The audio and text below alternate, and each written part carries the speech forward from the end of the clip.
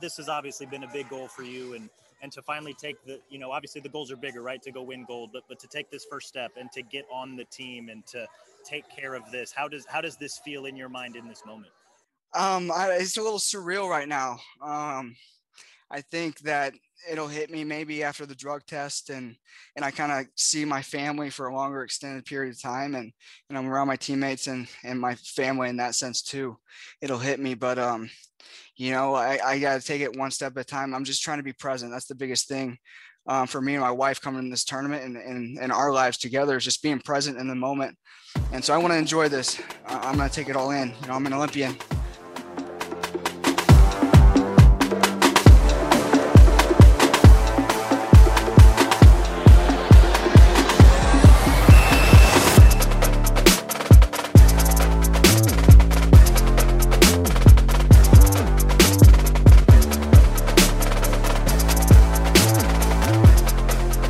That was Thomas Gilman, guys, a 2021 Olympian after winning the U.S. Olympic wrestling trials this past weekend in Fort Worth, Texas. Gilman emerged from a fairly wide-open bracket to claim the spot at 57 kilograms. He's going to be the second straight former Hawkeye wrestler to rep the United States at the Olympic Games, and he's also the first Iowa native since Doug Schwab made the team in 2008. Even more, he continues the state's long and storied tradition of having a wrestling connection at every single Olympic Games since 1948. So with that, hey, what's up? Hello, guys. Welcome to In the Room, a wrestling podcast from the Des Moines Register. I'm Cody Goodwin, the Register's wrestling writer, and I am glad you are here. Welcome to the Weekend Freestyle. We're going to recap a pretty busy wrestling weekend. We're basically going to spend the rest of the week doing that, I suppose, because we watched the U.S. Olympic team trials this weekend, guys, and there were basically 3 different tournaments going on all at once. We saw 18 athletes emerge and earn berths on the men's freestyle, women's freestyle, and Greco-Roman Olympic teams. 15 of them are now preparing to compete in Tokyo later this summer, while 3 more,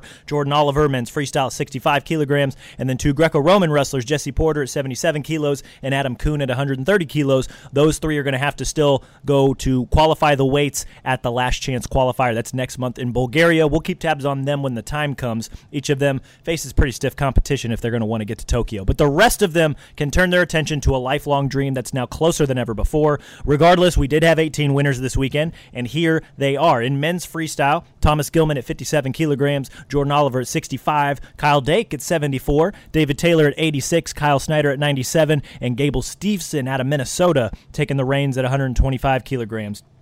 In women's freestyle, Sarah Hildebrandt at 50 kilograms, Jakara Winchester at 53, Helen Maroulis back in the saddle at 57, Kayla Miracle now at 62, Tamara Mensah-Stock at 68, and Adeline Gray at 76 kilograms. And then Greco-Roman, Ildar Hafizov taking it at 60 kilograms, Alejandro Sancho at 67, Jesse Porter at 77, John Stefanowicz at 87, Giangelo Hancock at 97, and Big Adam Kuhn rounding out the teams at 130 kilograms on the Greco-Roman squad. Guys, that is a damn team. I know Oliver, Porter, and Kuhn still have to qualify their spots for Tokyo, but there is a ton of medal potential in those teams, especially that women's freestyle team. The men's freestylers are stacked as ever, and here's hoping this is finally the year that Greco breaks through and puts on a show at the Olympic Games. Now, like I said, there was a lot to get to from this tournament in all 3 styles, and I'm so used to just making an immediate podcast following a pretty busy weekend like we just had that I felt like I had to say something here on this Monday, April 5th.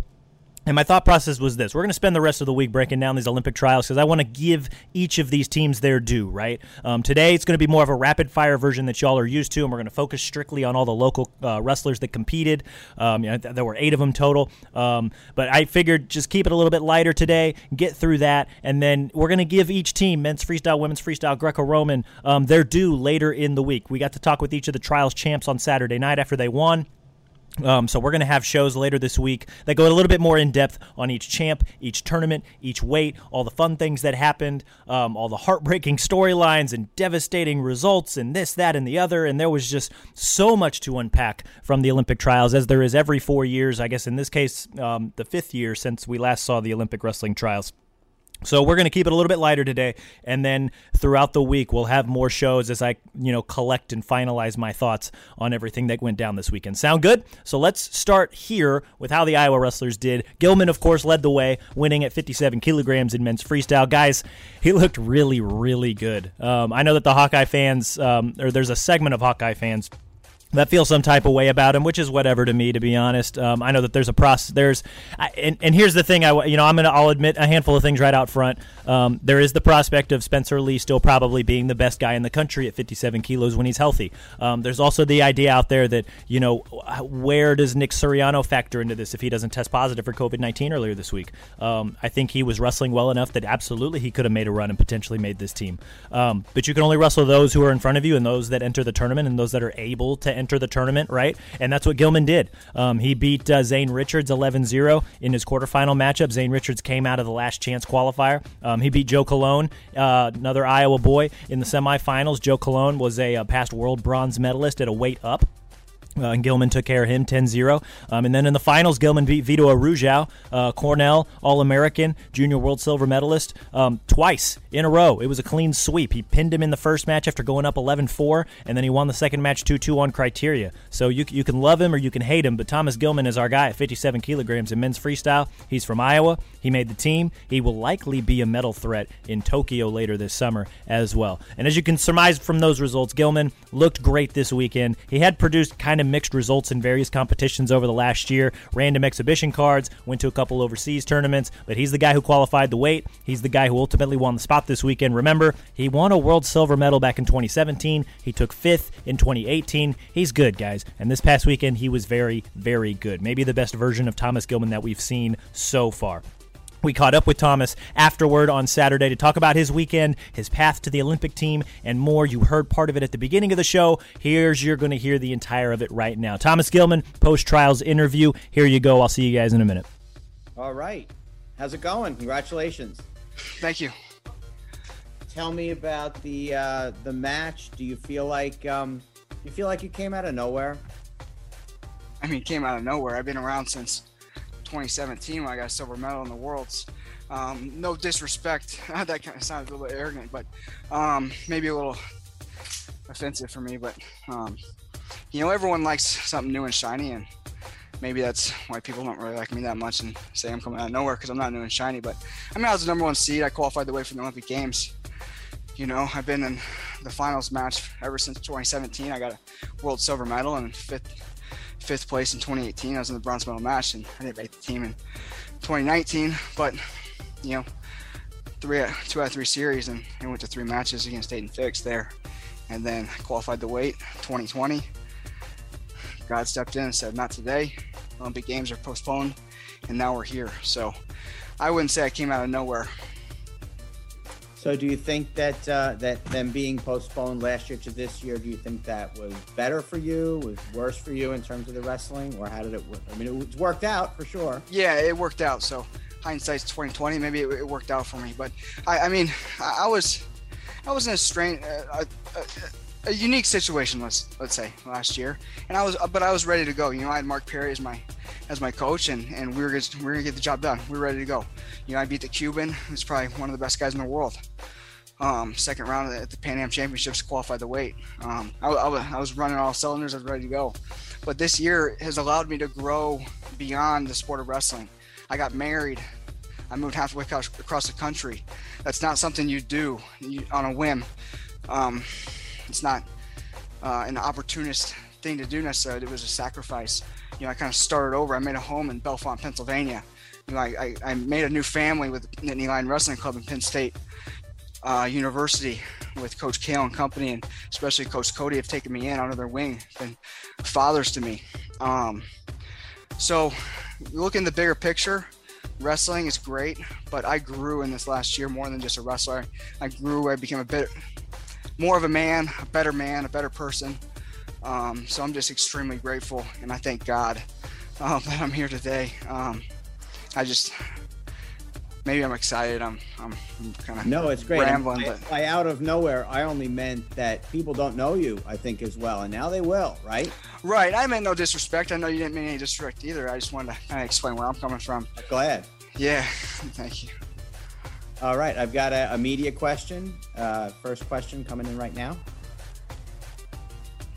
Hey, Thomas, this is Cody. Yeah, I just can't get away from you, huh? Hey, man.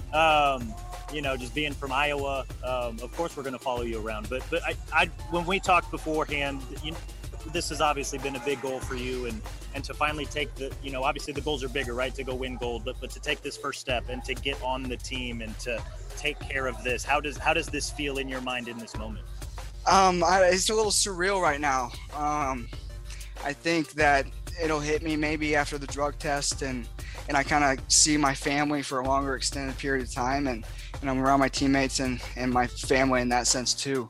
It'll hit me, but I got to take it one step at a time. I'm just trying to be present. That's the biggest thing for me and my wife coming in this tournament and our lives together, is just being present in the moment.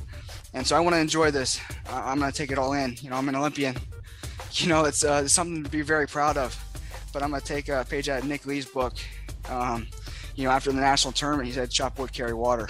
And what's that mean? I don't know. Google it. But essentially, for me, it's back to work tomorrow. How did I get here? Chopping wood, carrying water. How am I going to get to be an Olympic champion, Olympic gold medalist? Chop wood, carry water, and that starts tomorrow. But tonight, I'm going to enjoy myself, enjoy the presence of my family, and just see if it ever sinks in. Hopefully it doesn't, because that means there's still work to be done. I gotcha. The idea of staying present and continuing to focus on the thing that is in front of you. When did that lesson, I guess, when did you learn it, or when did it maybe finally sink in?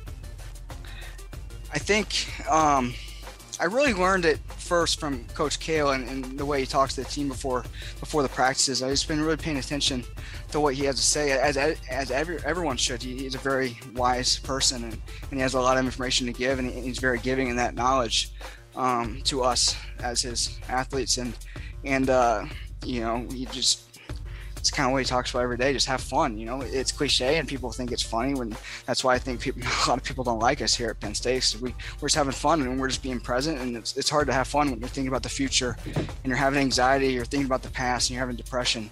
Just be present, enjoy the moment. We're alive. A lot of people, and we're healthy. A lot of people can't say that. But beyond that, with my wife, we've kind of started this journey, in our faith, but also in philosophy. She was a philosophy major in college, and something we've been studying together is Stoicism, and just being present is like one of the foundations of that philosophy. And you just get to know yourself a little bit better, and it's hard to know other people when you don't know yourself. So that's kind of a long-winded answer. I'm not sure where I'm going, but I got you. Last one for me, more tactical. That first match with Vito seemed like it went a lot of the ways that your matches usually go. You kind of wear on him and gas him out, and you're able to get to your offense a lot in that second. That second match, though, it looked like he changed up a lot of things. What kind of challenges did he present in that second match? Well, that first match, I'm just thinking back to my college career, how I got made fun of a lot for breaking Lezak from the bottom, but it's kind of the truth.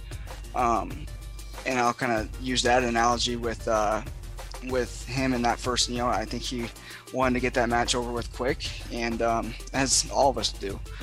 But he spent a lot of energy on that takedown, that leg lace, and shame on me for getting there. But it took it out of him, and they had a different game plan. They were kind of banging with me a little more. We were hand fighting a little more, so I was able to pressure, snap, get to my underhooks, and get to his legs. They were kind of staying away from me a little bit more. Once the pressure kind of stayed, I put the pressure on them, snapped them a couple of times. They really started to wrestle that outside. And then, the second period, I was kind of doing the same thing. I was like, well, heck, I got 3 minutes. I'm up by 2. Let's try to get a takedown. Let's just win this match, essentially. And that's something I haven't really been good at ever since 2018. Is I kind of forgot how to win. I'm always in those matches. I beat the best guys in the world. I'm always in those matches with the best guys in the world. But for a long time, I just had a hard time figuring out how to win. And that's not how I want to win. Obviously we want to win differently, but it's a start and it's a win. And at the end of the day, that's what history remembers you for, is winning. And yeah. Righteous. Congrats, man. Thank you. And we have another question here, maybe a question from Jake. Yeah, Thomas, you referred to Penn State as a medium. You've ingrained yourself in the community, and you get a lot of outpouring support. Coming from Iowa to Penn State, just what does it mean to you to now be such a part of the program and of the culture, and to get the support that you've gotten? I mean, it means the world to me. I'm I not anymore, but I was an outsider.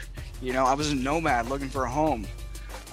in a way. You know, I had Mark Perry as my coach, you know, really my personal coach and my kind of go-to guy, and he was leaving Iowa, and I was like, well, I got to figure out what to do. And they've taken me in and done more for me than I could ever ask anybody to do for me. It's just been amazing. You know, not only the guys on the team and the coaches, but just the whole community. You know, Iowa City, Iowa is not the only place that loves wrestling. State College is a great place to be if you're a wrestler and you like wrestling. So it's just been amazing. And you know, last night before this matchup, you talked about how you've been humbled a lot the last year plus, you know, with COVID and everything that's gone on. How important has that humility and maybe learning that or channeling that been to your development? It's been huge. It's been the center of that development, because when you're trying to make yourself a new home and you're kind of the outsider, the nomad looking for a home, you have to be humble. I mean, there's no choice. You don't run the show. You don't really ask for much. You mind your P's and Q's and maybe a little bit more than you usually would. And so in that sense, I've really had to humble myself. But, you know, COVID, you know, gave me a lot of time just to sit and think, you know, and my grandfather always says you get in trouble thinking. And that's the case a lot, but sometimes you got to think a little bit to get yourself out of a hole and out of the funk. And it's kind of what I was in, was a hole in the funk, just mentally and spiritually. And so just kind of had to be humbled to ask God for guidance and forgiveness, and ask him to show me the direction. I'll take it. And you know, he's showing it, and I just take the path that he presents me. And today it's you know, on to Tokyo. You know, so everything is because of him and for him, and I'm just thankful and grateful for that. And, you know, when you came to the NLWC, I'm sure you had goals in mind of what you wanted to accomplish. I'm sure this was probably one of them. I mean, did you expect it to happen this quickly? You know, did you visualize it and say, hey, you know, I'm going to join the NLWC and I know I'm going to be successful right away? You know, what was that process like? I mean, yeah, that was kind of the plan. You know, in my head, you know, when I was coming to the 99 Wrestling Club, it was for a lot of reasons, but the main reason was to get better at wrestling. You know, I was at a place in my career and I needed to go to another place in my career if I wanted to accomplish my goals. And that essentially was just getting better at the sport of wrestling and finding the love for the sport again. You know, I was ready to retire, you know, to be quite frank. I was going to go win the trials, win the Olympics, be done, never look at the sport again. You know, that's kind of where my mind was at, and that's not a good place to be. You know, when you're trying to compete, and I'm kind of in the renaissance of my wrestling career right now. You know, I'm finding love for the sport again, and people say, oh, well, you've been at Penn State for a year and you're still doing the same dang things. Yeah, well, maybe, but my head is different. My mind is different. I have more confidence. The things I'm bringing to the mat mentally and spiritually are different. I'm a different person, even though I'm doing the same things. You don't change overnight. You know, I've added a little bit, you know, tactical, technical things, but you're not going to see it every single time out there. If you really study my films, you're going to see things that are different. But now I'm just ranting and raving. No worries. Last question for me, on a lighter note, how's your dodgeball game? Have you improved since you got to State College? Can you repeat that first part? It's sort of a lighthearted question, but obviously I know dodgeball's a big part of the NLW. How's your game been? Oh, not great. So I usually use that time to warm up on my own. So I need just the way my genetics are. I need a little bit, you know. I need my mind. I'm kind of a scatterbrain, as everyone can tell. Listen to my interviews, but you know, I need structure. So, and I need a long warm up. I need a long structured warm up. So when those guys are playing their dodgeball, I like to get my warm up in. But there was one time where I kind of got the itch to play dodgeball. But I just got back from France, and actually I was wrestling Vito, and I kind of hurt my elbow a little bit in a scramble, and it was my right elbow. It's my throwing arm. So I kind of had the itch to play, maybe because I couldn't physically, but yeah, my game hasn't improved. I've tried it a couple times, but I'm awful. I can't throw, can't catch, and I'm just like an easy target. You know, they don't take it easy on new guys. Yeah. Thanks, Thomas. Congratulations. Yeah, thank you. Great stuff there from Thomas on and off the mat. He was the most successful of the Iowa wrestlers that competed this weekend, like I said earlier. There were 8 total, so there was Gilman, Joe Colon, David Carr, Sam Brooks, Pat Downey, Kyvan Gadsden, Felicity Taylor, and Rachel Waters. So 6 men, 2 more women's freestylers. So we're going to start with them. We'll start with the ladies. Felicity Taylor from South Winneshiek, now at McKendree. She competed at the women's freestyle competition at 53 kilograms. She went 2-2, guys. Beat Melanie Mendoza 3-2 in her opening match. Then she lost to Ariana Velasqueza 6-2 in the quarterfinals. Came back with a nice 12-0 win over Peyton Prussian in the Russelbacks. Prussian was the NAIA national champ. That's how she qualified. Felicity Taylor was the NCAA women's national champ. That's how she qualified. So kind of fun to see them hit head-to-head. I'm pretty sure when Felicity won her junior national title as well in 2018, that was the national final. So fun little rematch there. But then Felicity lost to Alicia Hauk 3-1 and was eliminated. Pretty tough outing, but a tremendous experience all the same. Felicity Taylor still very young in her wrestling career. I know that there was a big youth movement this weekend at some of the women's weights, but she'll be back. No doubt in my mind that she'll be back, and she will absolutely make a run at some of the senior level stuff in the years ahead. Rachel Waters, originally from Ballard, now an assistant coach at William Penn. She made her second Olympic trials appearance. She competed in Iowa City back in 2016. This weekend she was at 68 kilos. Kind of tough weekend though. Went 0-2, lost her first match to a 17-year-old superstar Kennedy Blades, one of the tremendous stories that came out of the women's freestyle competition. Blades ended up making it to Saturday night's best of 3 finals. Waters, meanwhile, fell to the Russelbacks. She lost her second match 6-5 to Sienna Ramirez, was eliminated from the competition. Another tough outing there, but when it comes to the Olympic trials and these world team trials, unless you make the team, pretty much every outing is a tough outing. So those were the ladies. On to the men. Joe Colon, All-American at Northern Iowa, 2018 world bronze medalist, up at 61 kilos. He was down at 57 because 61 is not an Olympic weight, which really kind of stinks for guys like him because 61 seems perfect. He won a thriller, though, against Seth Gross in the quarterfinals on Friday, 9-8. He trailed 8-4 late in the match after a flurry of points from Seth Gross. Then he took Gross feet to back for a 4-point takedown that gave him an 8-8 lead on criteria because of the if it's tied, I think there's a couple of criteria points before then, but one of the first criteria points, if it is tied, is who had the highest scoring move, right? So 4-point takedown beat all of Seth Gross's two-point sequences, right? So Colon's up 8-8 on criteria. Gross's corner challenged that call. The call was held up, so Colon got another point. That gave him the outright lead 9-8. It looked like in the final seconds, Gross did get in on a shot late, and it looked like maybe Colon gave up an exposure. Ref didn't call it, though. Gross's corner was out of challenges. Always use your bricks wisely, kids. So Colon won the match 9-8 in advance. Then he ran into Gilman in the semifinals, and he lost there. Gilman just kind of put a hurt on him. He was up 3-0, I think, at the end of the first period.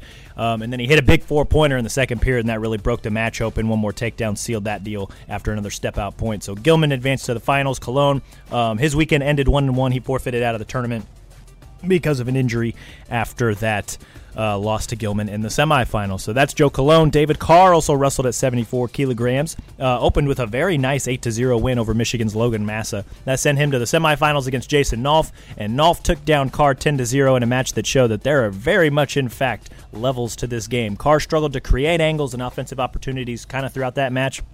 But when he did get in on Nolf's legs, Nolf he had the answer every time, right? So that dropped Carr to the Russelbacks, and then on Saturday he lost to Thomas Gant 7-1. That eliminated him. Good learning experience for Carr, who qualified after winning an NCAA championship last month. This is a guy that's got plenty of age-level credentials. He's still very young. He will be back, and he will absolutely be a force on the senior level in the years ahead. Sam Brooks, All-American for Iowa, current Hawkeye Wrestling Club member. He competed at 86 kilograms, went 0-2. Pretty rough day for him on Friday. He went down in the first round 9-3 to Brett Favre, who's formerly from Minnesota. Brooks actually led 3-1 in the second period, and then Favre scored a 2-2 to take a 5-3 lead. Never trailed again, scored another 2, couple of step-out points. That put it on ice. In the Russelbacks, Sammy Brooks faced Aaron Brooks and dropped a 6-3 decision there. Again, Sammy Brooks led 3-0 in the second period, and then Aaron Brooks, step-out, takedown, step-out, another takedown. That would eliminate Sam Brooks from the competition. Also at 86 kilograms, Pat Downey, former Cyclone All-American, 2019 World Teamer, was in that same bracket. He finished 4th. Kind of a weird path. We'll get to even a weirder path later here in just a minute. But Pat Downey, first round bye. He lost to Bo Nickel in the quarters 13-3. Scored the first takedown, then Bo did Bo Nickel things. He led 4-2 after the first period, hit a big 4-pointer in the second, pulled away, ultimately got the technical fall.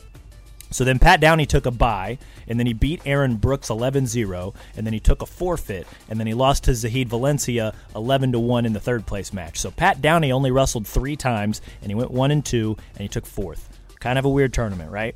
Going to get even weirder. Buckle up. Finally, Kyvan Gatson competed at 97 kilograms, ended up wrestling just 3 matches also the whole weekend. I wish I was kidding, but that actually happened. He dropped his first match to Ty Walls 2-1. Gatson scored a passive point in the first period, and then Walls scored 2 passive points in the second period. I hate matches like that. Not very fun to watch. But Gatson loses, falls to the Russellbacks, and then he accepts back-to-back forfeits because he was supposed to wrestle Braxton Amos, who got to the Greco best-of-3 finals, so he decided no-go on freestyle. And then he was also, after that, supposed to wrestle Hayden Zilmer, who was the 2 seed. He lost to Mike Machiavello. Zilmer decided to forfeit out of the tournament, so Gatson accepts 2 forfeits, gets into the third place match where he has a rematch with Walls, beats him 6-0, and then because he hadn't wrestled Machiavello yet, Machiavello finished second in the challenge tournament. Gatson was able to wrestle for true second in the challenge tournament, and then he pinned Mike Machiavello in 37 seconds. That secured true second in the challenge tournament, but also third on the ladder at 97 kilograms. That's big, guys, because that secured Gadson's spot on the U.S. national team, and with that comes, if you're top 3 on the ladder, that means extra money. You get a stipend from USA Wrestling every month, different training opportunities. You can go out to the OTC and do other fun things like that, and USA Wrestling is also going to sponsor overseas competitions. So that you can go compete and get some different experience and not wrestle just the same domestic guys all the same time. So it's a really big deal. Really good stuff there from Kyvan to be able to bounce back after that tough loss on Friday, the first one to Walls. So we asked him about that. We asked him about his performance, kind of where he's going from here, and all that stuff moving forward. So here's Kyvan Gatson now. I hope you guys enjoy. Appreciate you coming back after missing out on you after your really fast pin. Just give us an overview and talk to us about your tournament. Overview of the tournament. Dream deferred. I thought it was heartbreaking, obviously, that first match, and yeah, just heartbreaking. You know, not wrestling live or in competition for 3-1 for 3 months. You know, that's kind of how it felt. Out there in that first match, kind of felt like I was like in a twilight zone, a little bit. And, things happened, right? And so I just tried to compose myself and get out what I could of the tournament, and so I'm happy with that. You'll get that title of being a member of the national team, which is nice. And to battle back after dropping a first match is always hard, and you definitely did battle back. And I looked up at the screen, and you were already done in your match against Machiavello. You want to talk us about through that pin? I guess I just was trying to. Well, the last time I hit that first action, I tore my groin, right? So that was in November, and I tore my groin off the bone. And when that happened, right, like I knew something bad had happened. I didn't know how bad it was going to be. And so the last 3 months, like November, December, well, basically, so like November, December, January, and even February, so that's 4 months actually, wow, were really, really tough. I spent a lot of time at the Stedman Philippon Clinic in Vail with Dr. Philippon, trying to figure out and make the necessary steps towards being healthy, and everything was extremely scary, especially like off the initial impact, with the injury. And so I'm really just thankful that I was able to compete again here today and yesterday, although because I wasn't sure. I wasn't sure how much of, if I'd be a shell of myself and things like that. And so to be able to come out here today and really showcase some of my abilities. I'm grateful for that opportunity. Cody Goodwin of the Des Moines Register has a couple questions for you.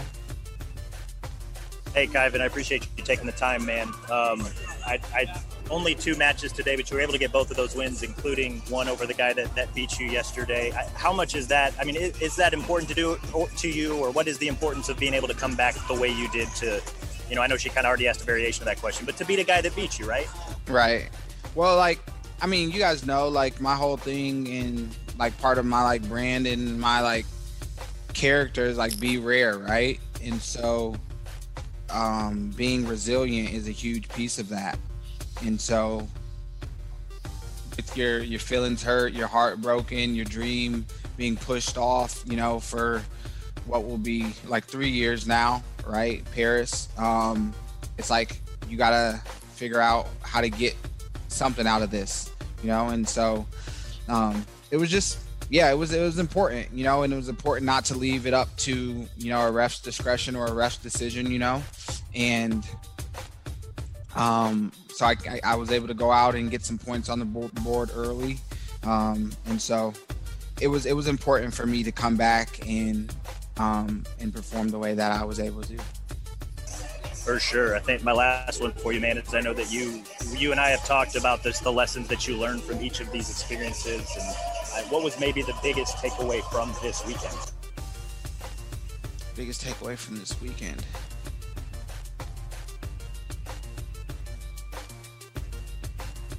Stay in the moment.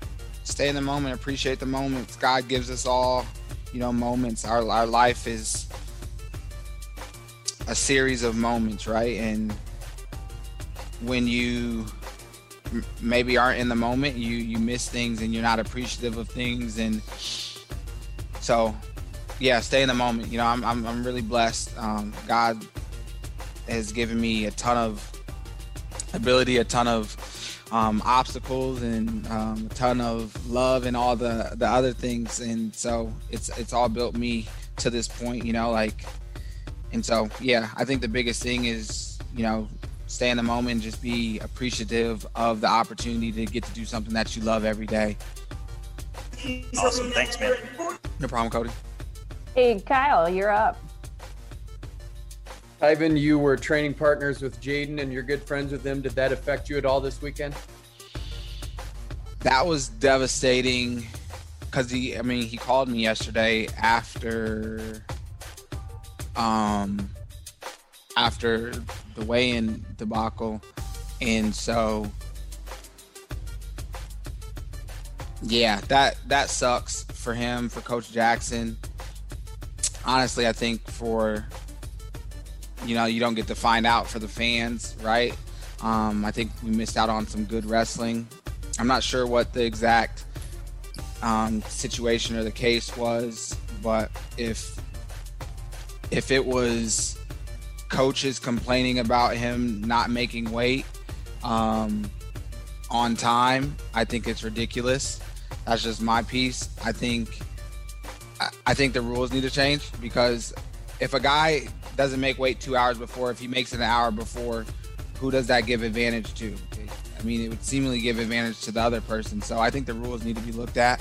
As long as they make weight, 30 minutes before, but everybody would try to make weight, obviously in that 2 hour time frame. So that sucks for Jaden. My heart goes out to him. But I know he's a resilient guy as well, and as well as, Coach Jackson. And so that's not the last you're going to be seeing or hearing from Jaden. So. Kyle, follow up. My final question is, when are you going to finally admit that Willie Gadsden would beat you? Never. Never. Because guess what? He never took third place here, and he doesn't have any national teams on his record. But Kyle, if you're available, and Cody, if you guys are available next week, my ice cream comes out. My ice cream comes out at the ISU Creamery on April 10th. So if you guys are available, I'd love for you guys to make the trip down. If not, I'll get you guys some at some point. But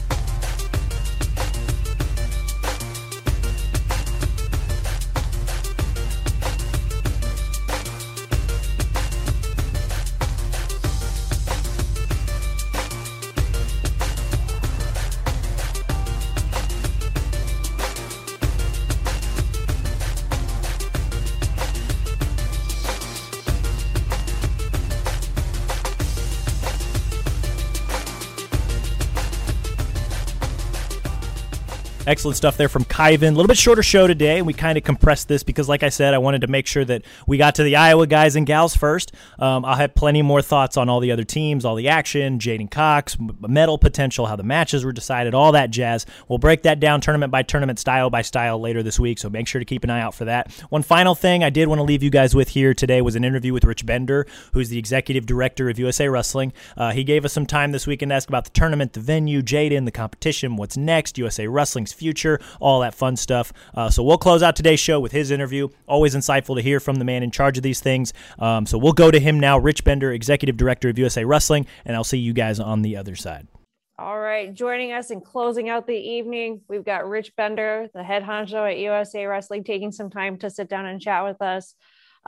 Rich, if you could just give us an overview of how everything went the past 2 days. Are you pleased? Are you excited? Let's just dive headfirst into it. Well, if you can't be fired up about that team that just won this event and think about the prospects of Tokyo, then you weren't watching very closely. Obviously, we're incredibly grateful for the opportunity that we had to put our sport on display this weekend in Fort Worth, and just so grateful for all those folks here that made it possible for athletes to get out there and chase that dream. And as we say many times, the purest pursuit in all of sport is an American wrestler trying to win a medal for his or her country. And you saw that on display this weekend. We're really, really excited and fired up about the prospects from Tokyo. As the leader of the organization and having to navigate this whole past year, the world getting turned upside down, this, that, and another all coming at you, how do you feel knowing that, okay, we just got trials done. We did it. We've got it over with.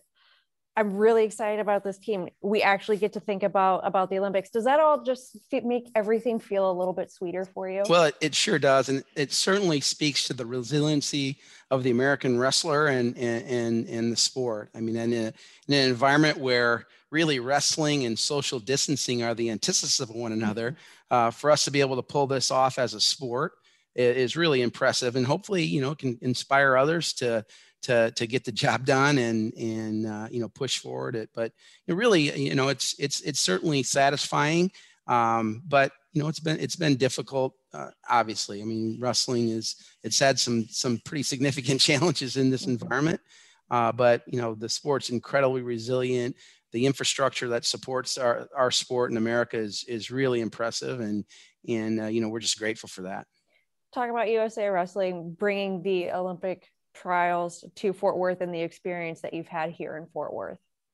Well, absolutely fantastic. To tell you the truth, I was here in December for the National Finals Rodeo, and very similar situation where a very important event for that organization was moved from Las Vegas to Fort Worth and in Arlington actually, and so. I mean, the red carpet has been rolled out. I mean, you think about, the sport pivoting in a really tight time frame to be able to host. And, I've said this many times. I think this it was the most important wrestling event that maybe we've ever had in light of the circumstances this past year and what it means. We think that, the Olympic Games this summer in Tokyo is going to be, maybe one of the greatest celebrations of human triumph over anything maybe ever in our lifetime. And we just, really excited about that and really grateful to the folks in Fort Worth and, the Texas people have been unbelievable hosts for us, and just, on short notice to be able to pull this off is really impressive. Got a question, probably a couple of them. Kyle Klingman, Track Wrestling, go ahead. How many people asked you about J'den Cox this weekend?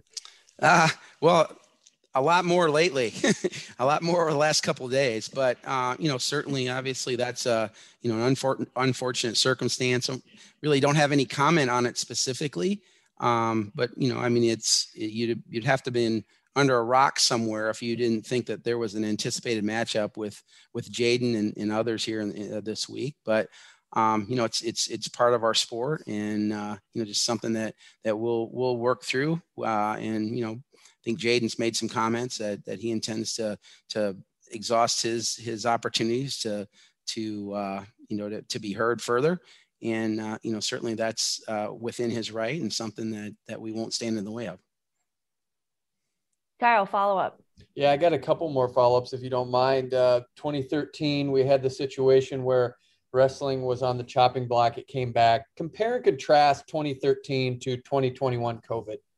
Well, I think maybe Kyle, you recall, we were in a little over a year ago. We were in Adrian, Michigan, for the first ever women's collegiate championships, and I said I thought our sport was on the precipice of its golden age. Our membership was an all-time high. Participation in high school had begun the climb up, and women's wrestling continues to show incredible promise and progress. And our teams we won more medals in 17 and 18 than any single year in the history of the organization. So the sport really solid at the grassroots level and at the very top end of the sport competitively. I thought we were on the verge of the golden era of wrestling, but obviously COVID came, and I would challenge anyone to say that there's a sport out there that could have been more negatively impacted by COVID than wrestling. But I think it speaks, I said it earlier, speaks to the resiliency of the sport, but I think also the culture of the sport, right? I mean, we're, cleanliness and safety checks, et cetera. Oh, that's my phone. Sorry. Sorry, Mike. But we were on the, and it's just, it speaks to the resiliency of the sport. And to compare this year to 2013, I think most people have said, and I agree, that, what the challenge in 2013 was the greatest thing that's ever happened to wrestling. We were able to kind of reimagine ourselves, to make some really needed changes to the sport, hold people accountable that are making decisions to lead the sport, and just provide the athletes with a foundation to be able to chase their dreams. And so it's different, Kyle. I think it's hopefully it'll have a very similar impact that we'll look back on these days and say, this sport responded and made lemonade, right, in a situation where we were dealt a lot of lemons. So there were some dark times in early parts of this COVID. Morning's coming. We know that. We're confident. But there were some dark times for our sport early on, right? It didn't look good. That when were we going to be able to wrestle again? And it just, as I keep saying, it speaks to the resiliency of wrestlers in our sport, and those that love the greatest sport that's ever been known to man. So I guess that's what I'd say about it. I don't know there's a big comparison. I think the history will judge how USA Wrestling and the sport responded to really, really difficult challenge, and I think came out. We're going to get back to those days when we can say, hey, we are on the precipice, or we are in the golden age of wrestling. The best days for wrestling are still to come. I assure you that. Let's look ahead the next couple of months. What excites you, and what's on the docket as we get ready to head into Tokyo? Yeah, obviously the first order of business is to get the remaining 3 weight classes qualified in Sofia in a little over a month. We'll take two of the Greco athletes and our single men's freestyle athlete that hasn't qualified yet to Sofia, and hopefully get those weight classes qualified. The good news is we have more athletes qualified for the games in Tokyo than we had actually competed in Rio. So we're feeling really good about it, really excited about we're excited about every weight class, but really excited about the prospects of completing our qualifying and being successful and having a complete full team in Tokyo. Training camps, first training camps coming up in Colorado Springs, and then we'll take all 3 teams to Atlanta for a training camp in late May, just before the Pan American Championships in Guatemala City, and then back for some more training. Still some things to tweak at the end. Obviously, still studying the Tokyo playbook in terms of what we're going to be allowed to do in country. We're planning on training in Nakatagawa. Sorry about that. Just prior to the games in north of Tokyo, and we're still planning on that being the case. But as you know, there are a lot of things, a lot more questions maybe than answers in terms of what that's going to be. But obviously I say this all the time about the support we get from the United States Olympic and Paralympic Committee, that, in crisis, it presents a competitive advantage for American wrestlers. I believe that truly. And certainly, we have a support system and a team behind the team that is the envy of the world for sure. Jacob Ferry has a question for you. Jake, if you could also include your affiliation. Sure. Yeah. Jacob Ferry with the Daily Collegian up at Penn State. First of all, I guess you talked about how you feel we're on sort of the precipice of, if not sort of in the throes of, the golden age of wrestling. How much of that do you attribute to, you look at the makeup of this year's team and it's a lot of first-time Olympians across all three disciplines and a mix of, a lot of returners. Is that a balance that you like? Do you think it's better to have more returners and more newcomers? How do you think about that? Well, obviously I mean, if you look at it, at the makeup of the women's team, right? I mean, in terms of proven competitive success, right? It's there, right? I believe, 5 of the girls have wrestled in the finals of the Olympics or the World Championships in the last 5 years.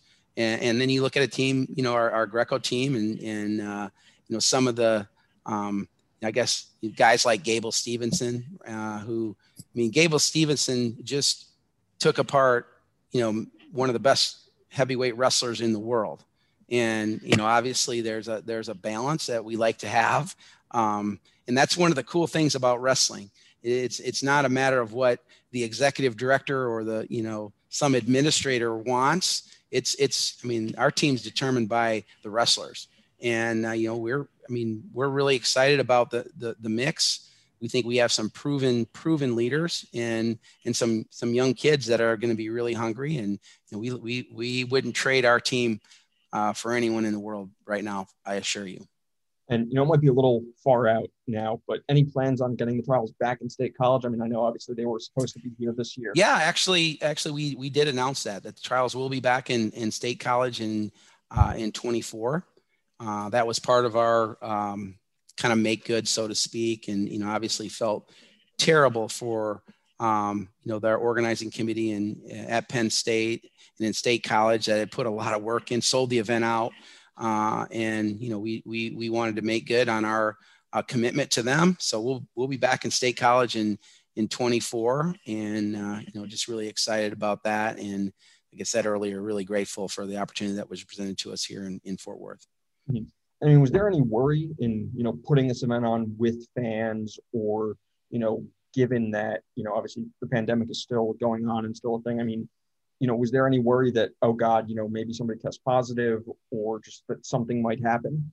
Well, we like to say that we don't like to borrow worry. And certainly, we feel really good about the safety protocols that we've been employing since July. We had this summer a tournament in Iowa with 3,000 kids with no positive tests or no spread of the virus as a result of that. So we felt really good about our protocols that were in place. And, obviously, every single event that we run in this country, we yield to the local public health officials. And, we feel, like I said, we feel really good about our safety protocols and, the proof is in the pudding. And, we've been successful with it. So yeah, certainly we really were working hard to try to provide fans with the in-venue experience. And, I think we probably had close to 6,000 people here in the building this weekend. And, it's not 16,000, but certainly I think in light of, where we are and we feel really good about being responsible and providing an opportunity for the sport to be on display in a safe way. All right, Rich. Thank you so much for making the time to come back and chat with us. We do appreciate it. We know it's getting late, but hope you had a great time. It was definitely exciting. It was a lot of fun. Felt very safe here. Really enjoyed the environment, the venue, and everything that went into it. So thank you for a wonderful event. We appreciate your time. Thanks for coming back. Yeah, thank you. I'm honored to chat with you tonight. Thank you. Take care.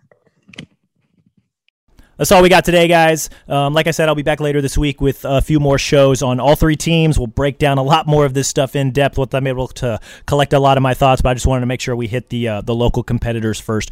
So, yeah, thanks a bunch for listening. Be sure to rate and review the show, Apple Podcast, Stitcher, Spotify, Google, iHeartRadio, wherever you get your podcast. Follow me on Twitter at Cody Goodwin, Instagram, Cody J. Goodwin. Be sure to also subscribe to the Des Moines Register, guys. Catch all my stories, mailbags, analysis, and videos. You can find links to do all of that, as well as stories from this past week, in the show notes. That's it for this episode. Thanks again for listening, you guys. We will talk again soon.